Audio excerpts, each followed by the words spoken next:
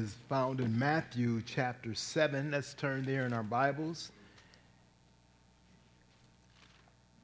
Matthew chapter 7. If you don't have a Bible of your own, our ushers have Bibles available. Just raise your hand.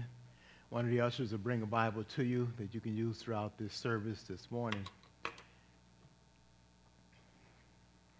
don't see any hands raised. It means everybody has access to a Bible. That's good. Let's stand then in respect to the reading of God's holy word. Reading from Matthew chapter 7.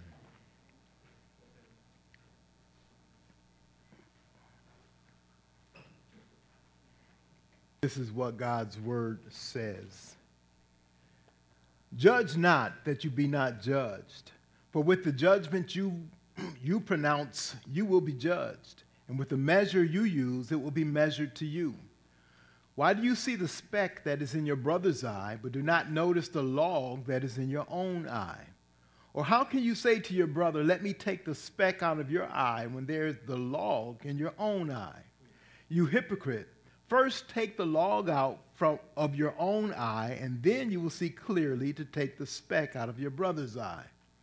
Do not give dogs what is holy, and do not throw your pearls before pigs, lest they trample them underfoot and turn to attack you. Ask, and it will be given to you. Seek, and you will find. Knock, and it will be opened to you. For everyone who asks receives, and the one who seeks finds, and to the one who knocks it will be opened. Or which one of you, if his son asks him for bread, will give him a stone? Or if he asks for a fish, will give him a serpent? If you then, who are evil, know how to give good gifts to your children, how much more will your Father who is in heaven give good things to those who ask him? So whatever you wish that others would do to you, do also to them. For this is the law and the prophets.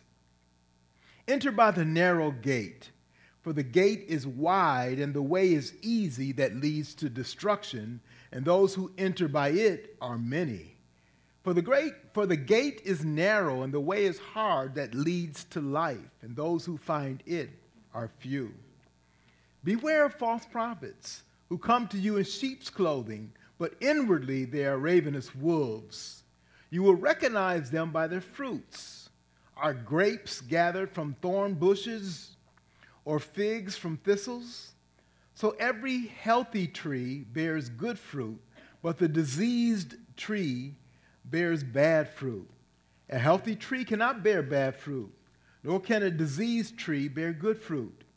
Every tree that does not bear good fruit is cut down and thrown into the fire. Thus you will recognize them by their fruits. Not everyone who says to me, Lord, Lord, will enter the kingdom of heaven, but the one who does the will of my Father who is in heaven. On that day many will say to me, Lord, Lord, did we not prophesy in your name and cast out demons in your name and do many mighty works in your name? And then I will declare to them, I never knew you. Depart from me, you workers of lawlessness. Everyone then who hears these words of mine and does them will be like a wise man who built his house on the rock. And the rain fell, and the floods came, and the winds blew and beat on that house, but it did not fall, because it had been founded on the rock. And everyone who hears these words of mine and does not do them will be like a foolish man who built his house on the sand. And the rain fell, and the floods came, and the winds blew and beat against that house, and it fell, and great was the fall of it. And when Jesus finished these things, the crowds were astonished at his teaching, for he was teaching them as one who had authority and not as the scribes. May God give us understanding in his word. We preach through it this morning.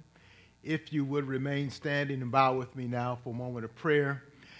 After prayer, our choir will come with special music and then the preaching of God's word.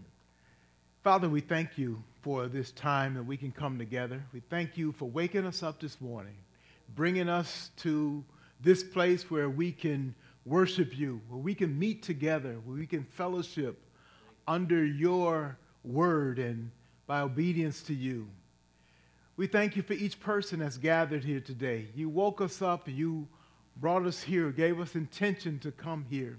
We thank you for those who gave rides to individuals today to help them to enjoy this fellowship as well. We thank you for the strength and the physical ability you've given us to be here, and then for the Holy Spirit that you've given to us, those who believe in you, to come and meet together in the fellowship and to hear your word and to follow your instruction. Open our eyes to your truth, Lord, and challenge and motivate us to follow and obey you. We pray for those, Lord, who are not with us, Lord. We just pray that you would watch over those who are sick, who just physically have needs, Lord. We pray, Lord, that you would minister to those needs, Lord. Pray that you would watch over and be with each of your people. We have some who are coming from surgery, Lord. We pray for Joyce and for her recovery, that you would be with her. You watch over, you bless her. Be with her husband, Cliff, Lord, as he ministers to her. We pray, Lord, that you just allow her to get well and to be able to meet with us again. And Lord, we just pray for each one, for others, Lord. We think of Sister Brenda, and we just pray, Lord, for her care.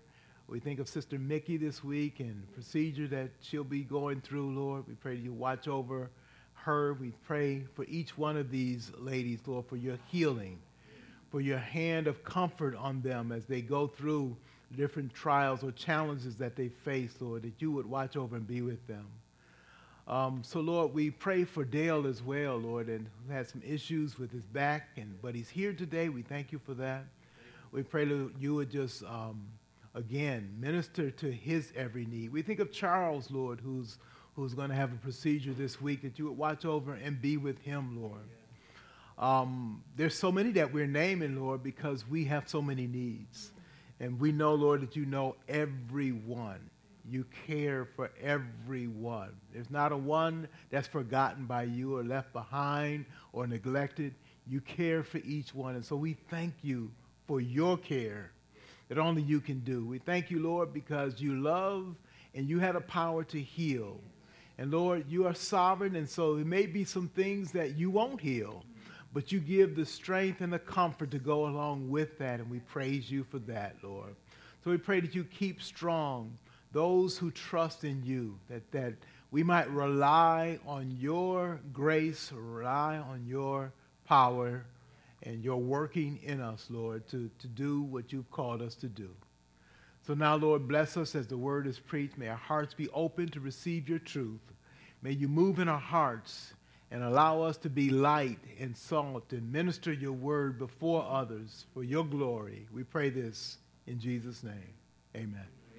Please be seated.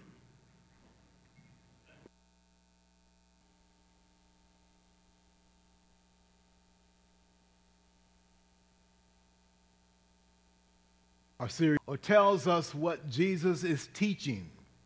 It started the Sermon on the Mount in chapter 5, continued in chapter 6, and now in chapter 7. Jesus went into a mountain, up into the mountain, and he began to speak to the crowd. I want to note the end of this chapter because it is a point that's very significant, a point to be made. After Jesus finished speaking, it says in verse 28, the crowds were astonished at his teaching. They were astonished at his teaching. Why were they astonished? It says, for he was teaching them as one who had authority and not as the scribes. I want you to notice as we walk through this chapter the authority that Jesus speaks to or speaks from. He is not just someone saying what he thinks the scripture says. He is speaking, thus saith the Lord. And so we should expect of him. He's called the very Word of God. John chapter 1, in the beginning was the Word. The Word was with God. The Word was God. In other words, he is the pure communication of the truth of God. And so when someone rejects Jesus Christ, they are rejecting the Word of God, the truth that comes from God. There's no higher way to reject. It's like saying, I won't listen to what God has to say. Either because I know more myself or that God has nothing to say to me. Both of those are ultimately or extreme lies. Jesus speaks with the authority from God, and so we are compelled and commanded to listen to him. So many people write books today, and they sound like they want to just offer you another opinion. That's not what Jesus is doing. He's telling you what God has to say. Listen to what he says. In the first part, he's talking about not being a hypocrite. I like the fact that Jesus uses, even in this chapter, words like hypocrites and fools when he talks about people. So he's not pulling any punches. We have this idea that's been demonstrated to us that Jesus is just some love talker, and all he does is talks in flowery words that impress and make people feel good. That's not what he does. In the chapters prior to this, in chapter 5 and chapter 6, he talks about the fire of hell. Here he talks about people who are hypocrites. A lot of people say, I won't come to church because there's too many hypocrites there. Unfortunately, that happens to be true, but it's not an excuse not to hear what God has to say. And you hear what Jesus says. He says, stop being a hypocrite. Don't live like a hypocrite. What is a hypocrite? A hypocrite is one who says yes to a standard with his mouth and no with his action. He's conflicted. He says yes to what is right, but he doesn't do what is right himself. He says yes to the right thing that's true, but he doesn't follow it in his whole own life. The Bible tells us in James, which is the brother of Jesus, he says, don't many of you want to be teachers. Don't desire to be teachers because you will be judged on a high standard. If you know what is true and then don't do it, God will judge you for that. He will hold you accountable for that. So Jesus starts off by saying, don't judge others and then fail to model what you have judged yourself. So many people have just called this short and say, don't judge, don't judge, don't judge, don't judge. In other words, don't call anything wrong. Look, we all must judge and call right, and wrong, wrong. What he's saying is he's not saying don't distinguish between right and wrong. That would be foolish for him to say that. He himself distinguishes. He calls everyone to speak and to agree with God. What he's saying is don't distinguish for others and have a separate distinction for yourself. Don't say what's wrong for others and you do the exact same thing. He's exposing hypocrisy.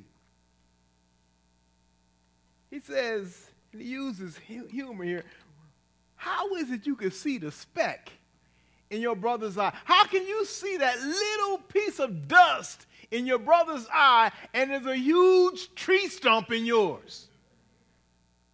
He says, first clear out the big, humongous tree stump out of your eye, then you can see better. Then maybe you can help your brother out. In chapter 7, verse 7, he says, in this section, he's speaking of relying on God. We saw that in chapter 6 too, didn't we? Relying on God. How? By asking and seeking and knocking. He says, ask. James, again, the brother of Jesus, said, you don't have because you don't ask. Why is it we won't ask? One is we don't have faith that God would actually do it. The second is that we ask with wrong motivation. And the third is that we simply don't want to submit ourselves to God. It's like in my household, I don't know how you did in your household, we expected our children to ask for certain things instead of just going getting it themselves. Of course, when they get older, they know the guidelines and they can understand that. But the point was they needed to recognize where things came from, and they needed permission to do that. And people do that today, and they think you got an authority problem. No, it's not that. God does that. He says, look, recognize that you need me, and you must ask for what you need, and I'll give it to you. God actually says some things you don't get simply because you didn't ask. I was waiting to give it to you, but you wouldn't ask. You wouldn't show that submission to me and a reliance on me that I'm the one you come to get what you need. He says, ask. We need to ask. He modeled that in the chapter before by teaching us how to pray. Lord, give us this day our daily bread. In that same chapter, he says, don't pray like the hypocrites who pray at the street corner, and they use all these flowery words to impress other people. And he said this, God already knows what you need. But then we think, well, wait a minute. If God knows what I need, and I shouldn't pray in such a way, then why do I have to ask anyway? If God already knows. Yes, he knows what you need. He wants you to humbly submit yourself to him. Lord, I need this. I know you know I need it. I'm asking you because I know it comes from you. All good things come from you. I am willing to ask you for it. So he says ask. Then he shows the process. Not just ask, but seek. Seek after, and then to knock. And what he's saying is, you don't just ask and sit and wait around. No. You put into action. You seek what it is that you need from the Lord. It's a part that we often forget. We often forget the seek part. If you're asking for a job, are you seeking it? Are you looking for it desperately? If you're asking for a spouse, are you looking for one? Or you think you're just going to sit there and God's just going to plop one down right there in front of you on your lap? No, seek and seek his way, and seek by the means that he would ask you to do that, to seek. He says knock. Look for the opportunities that God opens up. And then he ends this section with this scenario between a father and a son. He says, which of you, verse 9, which of you, if his son asks him for bread, will give him a stone? Or if he asks for a fish, will give him a serpent? He's saying, what father, when the son asks for a sandwich, will put rocks in the bread? Or if the son asks for something to eat, going to give him a live poisonous snake. Here, son, it's all the meat you can handle. You don't do that. Not if you have sense. He said, then if you, being evil,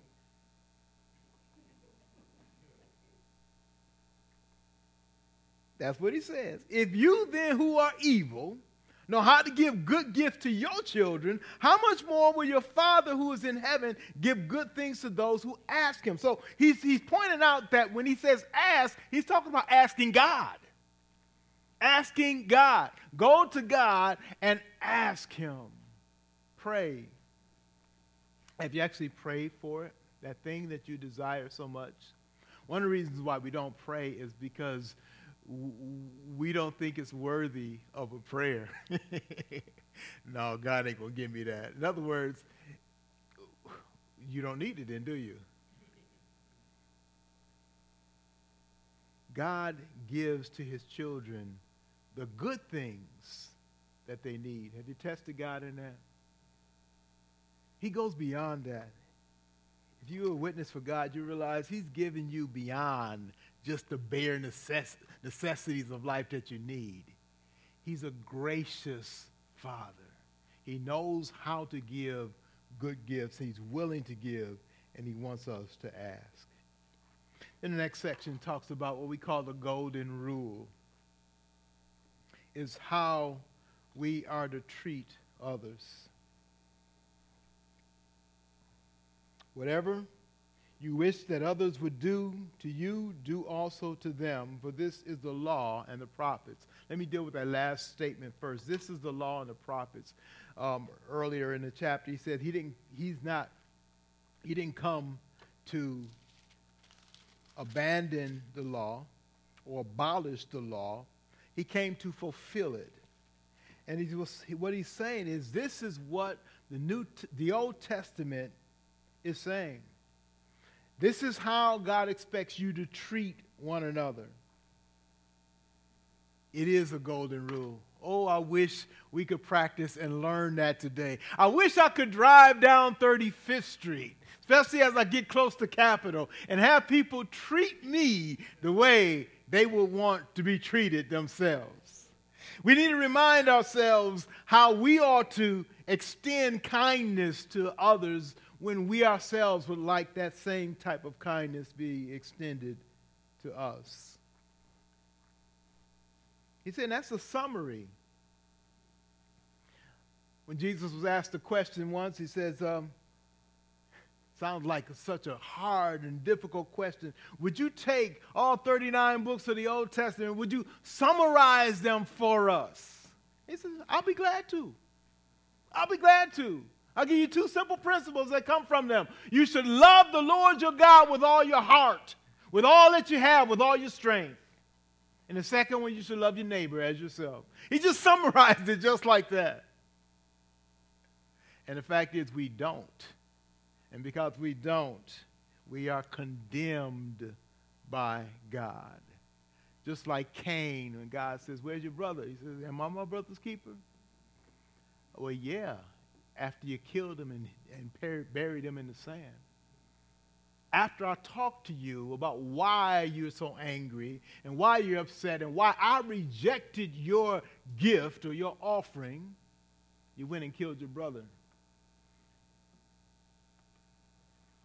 Jesus summarized that Old Testament and showed that it pointed that this sin nature that we have is screaming out to us that we need a Savior. We need a Redeemer to come. The law could not take that away from us or present us right before God. It showed our overwhelming need for a Savior. How difficult it is. In the next verse he says, narrow is the gate. He said, enter by the narrow gate, for the gate is wide and the way is easy that leads to destruction, and those who enter by it are many. My parents would teach me this. He said, don't follow the crowd. The crowd is going the wrong way. Don't follow the crowd. It says, many are trying to enter by the wide gate, the easy way. But he says it's the narrow gate, which is the more difficult way that leads to life. What is he saying? They're very simple. Following Christ is not just difficult, it's impossible. Until he transforms you and gives you his spirit, it's impossible to live the way that he wants you to live. Remember in the previous chapter, he says, unless your righteousness exceeds the righteousness of the Pharisees, you will by no means enter into heaven. A lot of people must say, whoa, how are we going to do that? In other words, it's impossible. You can't get into heaven by your own righteousness. God has to do something. He has to transform you. He says that way into heaven is very narrow, it's difficult, and there are few that are on its path. We are a nation that loves statistics and numbers, but the statistic that people just don't understand is most people are going to hell. They are on the wrong path. So if you're following the crowd, you are on your way on a wrong path to hell. He says, narrow is the gate that leads to life. And it's only a few that find that. Then he cautions them about who to listen to. In the next verses, beware of false prophets. Again, I'm always impressed at how Jesus tells it like it is. In the previous chapter, he said, let your yea be yea and your nay be nay. And that's in chapter 5. He says, be plain and simple in your speech and how you relate to others. Jesus is just that. He models that. He warns them about false prophets. Why I give a warning about false prophets is so that they would understand what the real, true prophet would look like. So he says, beware of false prophets. He describes them this way. They come to you looking like plain old sheep. Looking like innocent, wouldn't hurt a fly kind of sheep. But he says, inwardly they would tear you apart, given a chance. So if they're dressed like sheep, how are you going to recognize them? He says, you'll know them by what comes from them. Fruit. What comes from them? You'll know them by their fruit. One of the simple fruit to examine is words. Oh, I'm not talking about flowery words that are prepared in a speech that sound good. I mean, how you talk at home. I remember it wasn't too long ago, a famous gospel musician got caught in a tape that was recorded by his son, recording all kinds of obscenities. After hearing that, it's hard to listen to his music. Now you go, wait a minute. Music has a lot of sense and a lot of meaning and a lot of significance. There's a lot of stuff there. It doesn't make what he said wrong. It just makes him a hypocrite. He doesn't follow it. Jesus said, this is how you're going to tell who's right. Look at what comes out of them. What is their fruit? And he said, beware of that. He's just going to tell it like it is. Open your eyes and look at what they produce and what comes out. He says, you can't get healthy fruit from a diseased tree. It's something, when fruit sours and goes bad, you can't always see it until you break it open sometimes. And you cut it open and then you see, like, oh man, I'm going to bite that. That's not good. That's not good. He says examine. Examine the fruit. Look at it. And you'll tell whether this person was true or not. Then he says a powerful statement to those who are described this way. He says in verse 18, a healthy tree cannot bear bad fruit, nor can a diseased tree bear good fruit. He says, don't be fooled by it. It's going to come out based on what that tree is. And then he says this. Here's a powerful statement, verse 19. Every tree that does not bear good fruit is cut down and thrown into the fire. Not just cut down, but cut down and thrown into the fire. He's saying in a strong way, they're going to be destroyed. They absolutely are going to face God's judgment.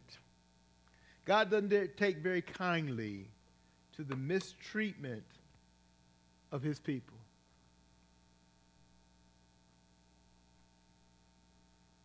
So he says to them, they'll be cut down and then burned in the fire.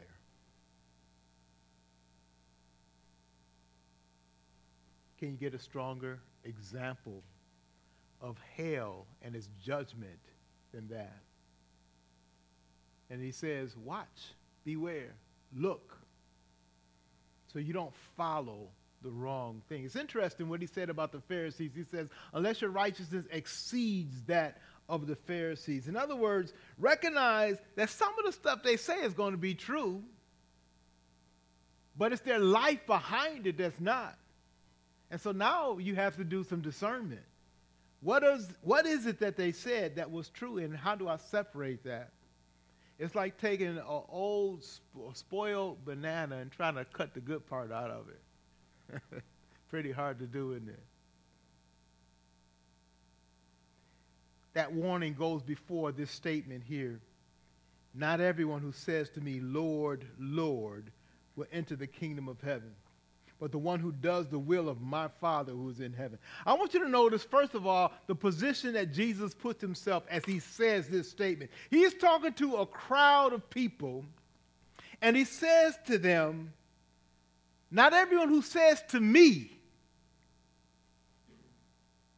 Lord, Lord. There's coming a time when people are going to honor him in their speech and call him Lord. In order to get into the kingdom of heaven, Jesus is making it clear he is the way, the pathway into heaven. There's no question or doubt about that. He tells his whole crowd, there's folks that are going to come up to me trying to get in there. What would you think about anybody speaking today who said, hey, some folks are going to come up to me trying to get into heaven? Who are you? But Jesus said this. This is one of the reasons why they said, he don't talk like the scribes. This is one who speaks with authority. He says, not everyone who says to me, Lord, Lord. Now let's look at the warning itself. Some are speaking with their speech. They sound good. They sound right. They're saying, giving respect to. But he says, I'm not just listening to what they say. There's a contrast in the first statement and the second statement. Not everyone who says to me. Underline or circle that word says. Not everyone who says the right thing, says, Lord, Lord, will enter the kingdom of heaven, but the one who does the will of my Father. There's this distinction between saying and doing. It's the same distinction that he brought out in the hypocrites who say the right things but do something totally different. It's the same thing in the false prophets who dress up like sheep but act like wolves.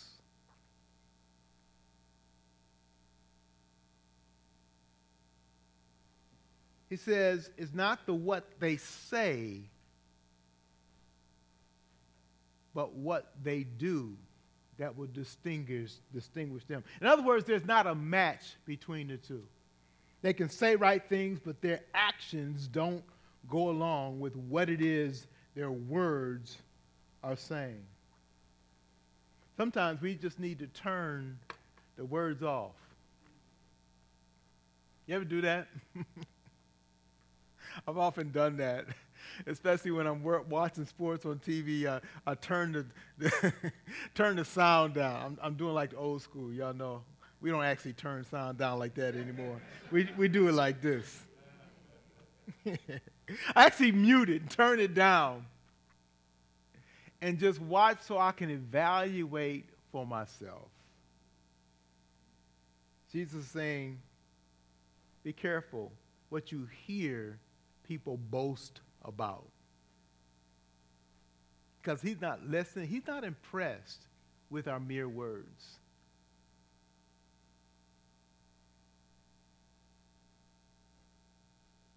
I'm not impressed when people come forward in church after a powerful message and want to show some response. It's not that they shouldn't. It means that alone is not impressive. Especially when I've seen so many do that, and the very next day, the very next week, they're not here. I started a new membership class, and already one is not there with us because he's opted out. He's opted for a new lifestyle. He's opted to go a different way. I'm not talking about just go to a different church. No, I'm not talking about that. To turn away from the truth, oh, so soon, so quickly. I'm not impressed, like Jesus wasn't impressed by what people say. So if you think you can say good things to me, realize it's going in one ear and out the other. I'm looking. In other words, my ears are often closed and my eyes are wide open.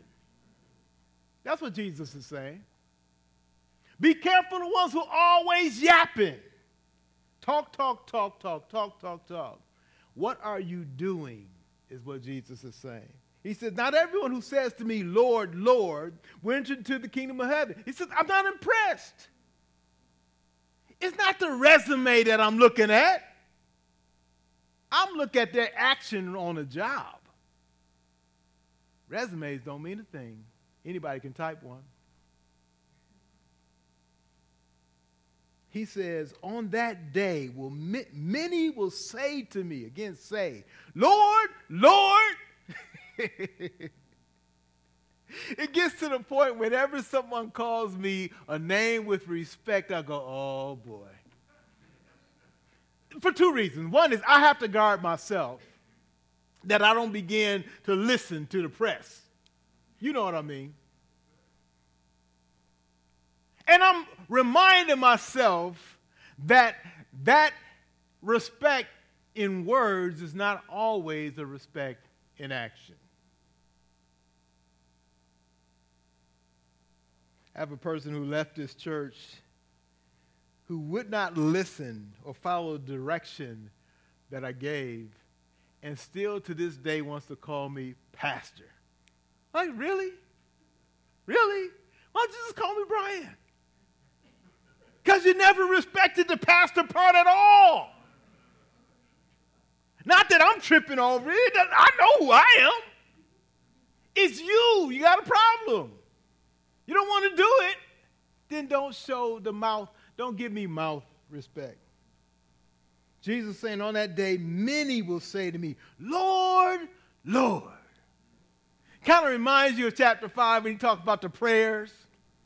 Oh, they can really, really pray. A young man came to me yesterday after the chapel, and he says, I want to pray for you. I was like, what?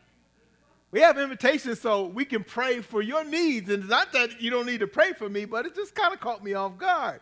And after he prayed, I said to myself, what in the world did he just say? I don't know. And you know what the funny part is? I think God said the same thing. What in the world did he just say?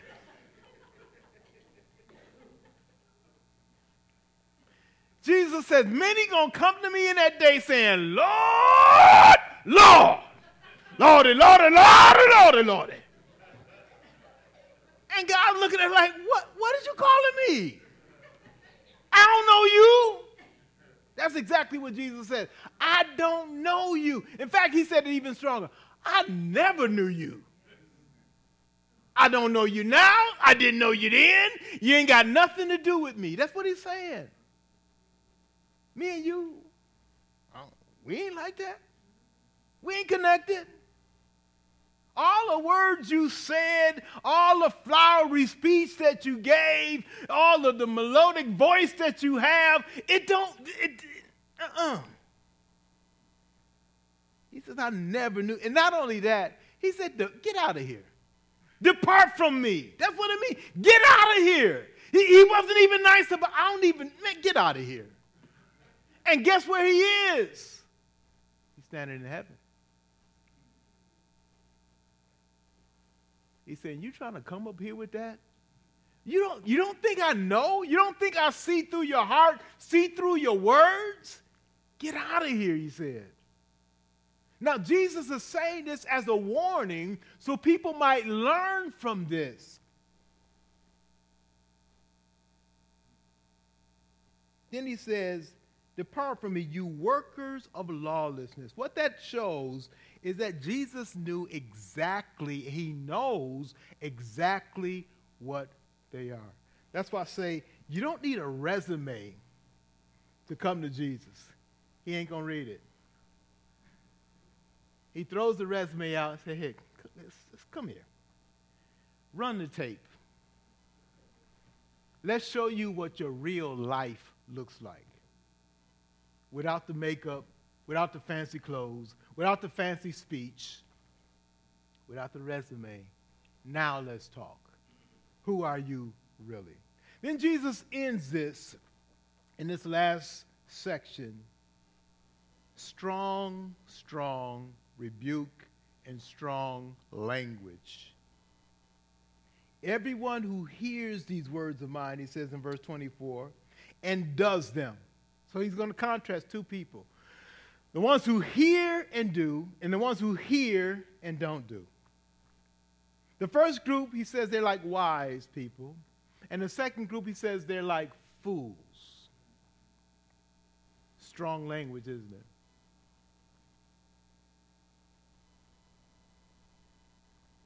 He says the ones who hear and actually follow are like wise who build their house. Both groups are building a house. The first group is building it on a good foundation. The second group is building it on a flimsy foundation. Then the test comes.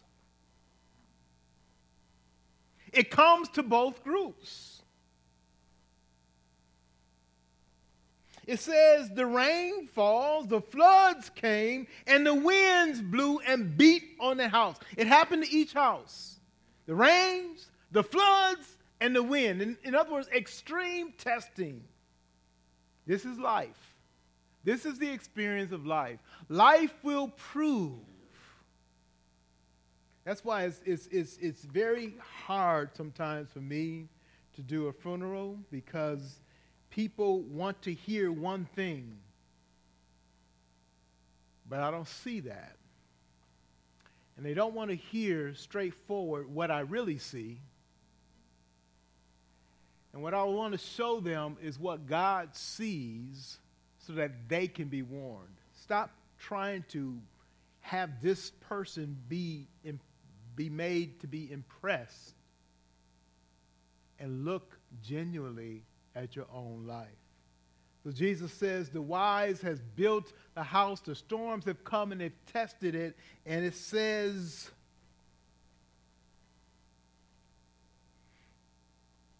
it did not fall because it had been founded on the rock.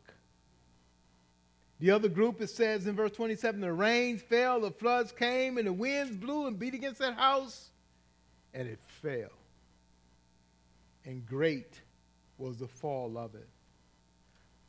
Why is the fall great? It's because they have spent their whole life building a beautiful edifice on a poor foundation. And no matter how mighty and beautiful that structure looks, if it's on a poor foundation, it's going to fall. Jesus spoke as one with authority. He is saying he himself is the foundation. Build your life upon him, and don't take any wooden nickels. He said, don't be fooled by all the garbage that's coming at you that looks good, but it's not based on Jesus. Build your house on him.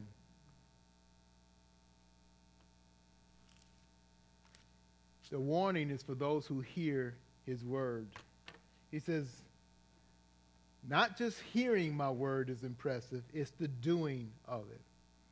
Again, James echoes that, be be ye hearers, be doers of the word, and not hearers only.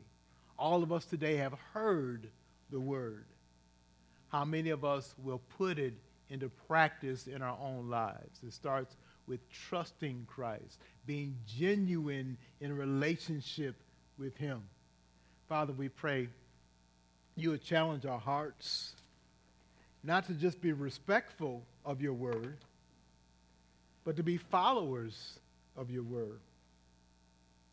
And Lord, where our heart is condemned, where we have not done this in the past, may we just humbly come before you, asking, seeking, knocking, confessing our failure to you, confessing our sin to you.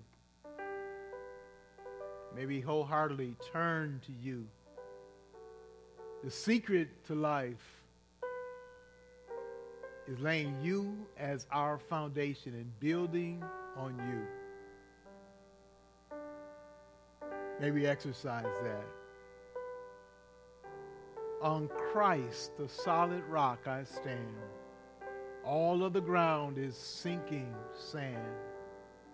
Thank you, Father, for being so clear in the message of your Son to warn us, to challenge us, to encourage us, to build on Christ, to obey Christ. May we follow that. In Jesus' name we pray. Amen.